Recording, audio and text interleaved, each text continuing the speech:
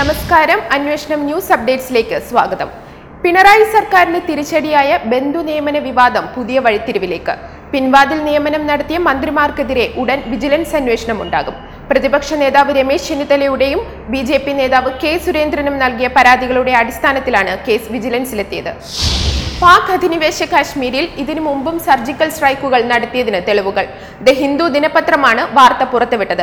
2011 operation ginger എന്ന പേരിട്ട മിന്നലാക്രമണം നടന്നത്. സൗദിയിലെ പ്രവാസികൾക്ക് തിരിച്ചടി. 60 വയസ്സ് കഴിഞ്ഞവർക്ക് രാജ്യം വിടേണ്ടി വരും. നിതാഖത്ത് പദ്ധതിയുടെ ഭാഗമായി 60 തികഞ്ഞവരെ 2 പേരായി കണക്കാക്കുമെന്ന് സൗദിയെ. നിയമം ഉടൻ നടപ്പിലാക്കുമെന്നും റിപ്പോർട്ട്.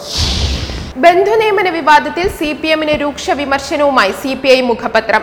ഇടതുപക്ഷത്തിന് കളങ്കം വരുത്തുന്ന ഒരു നടപടിയും സ്വീകരിക്കാനാവില്ല.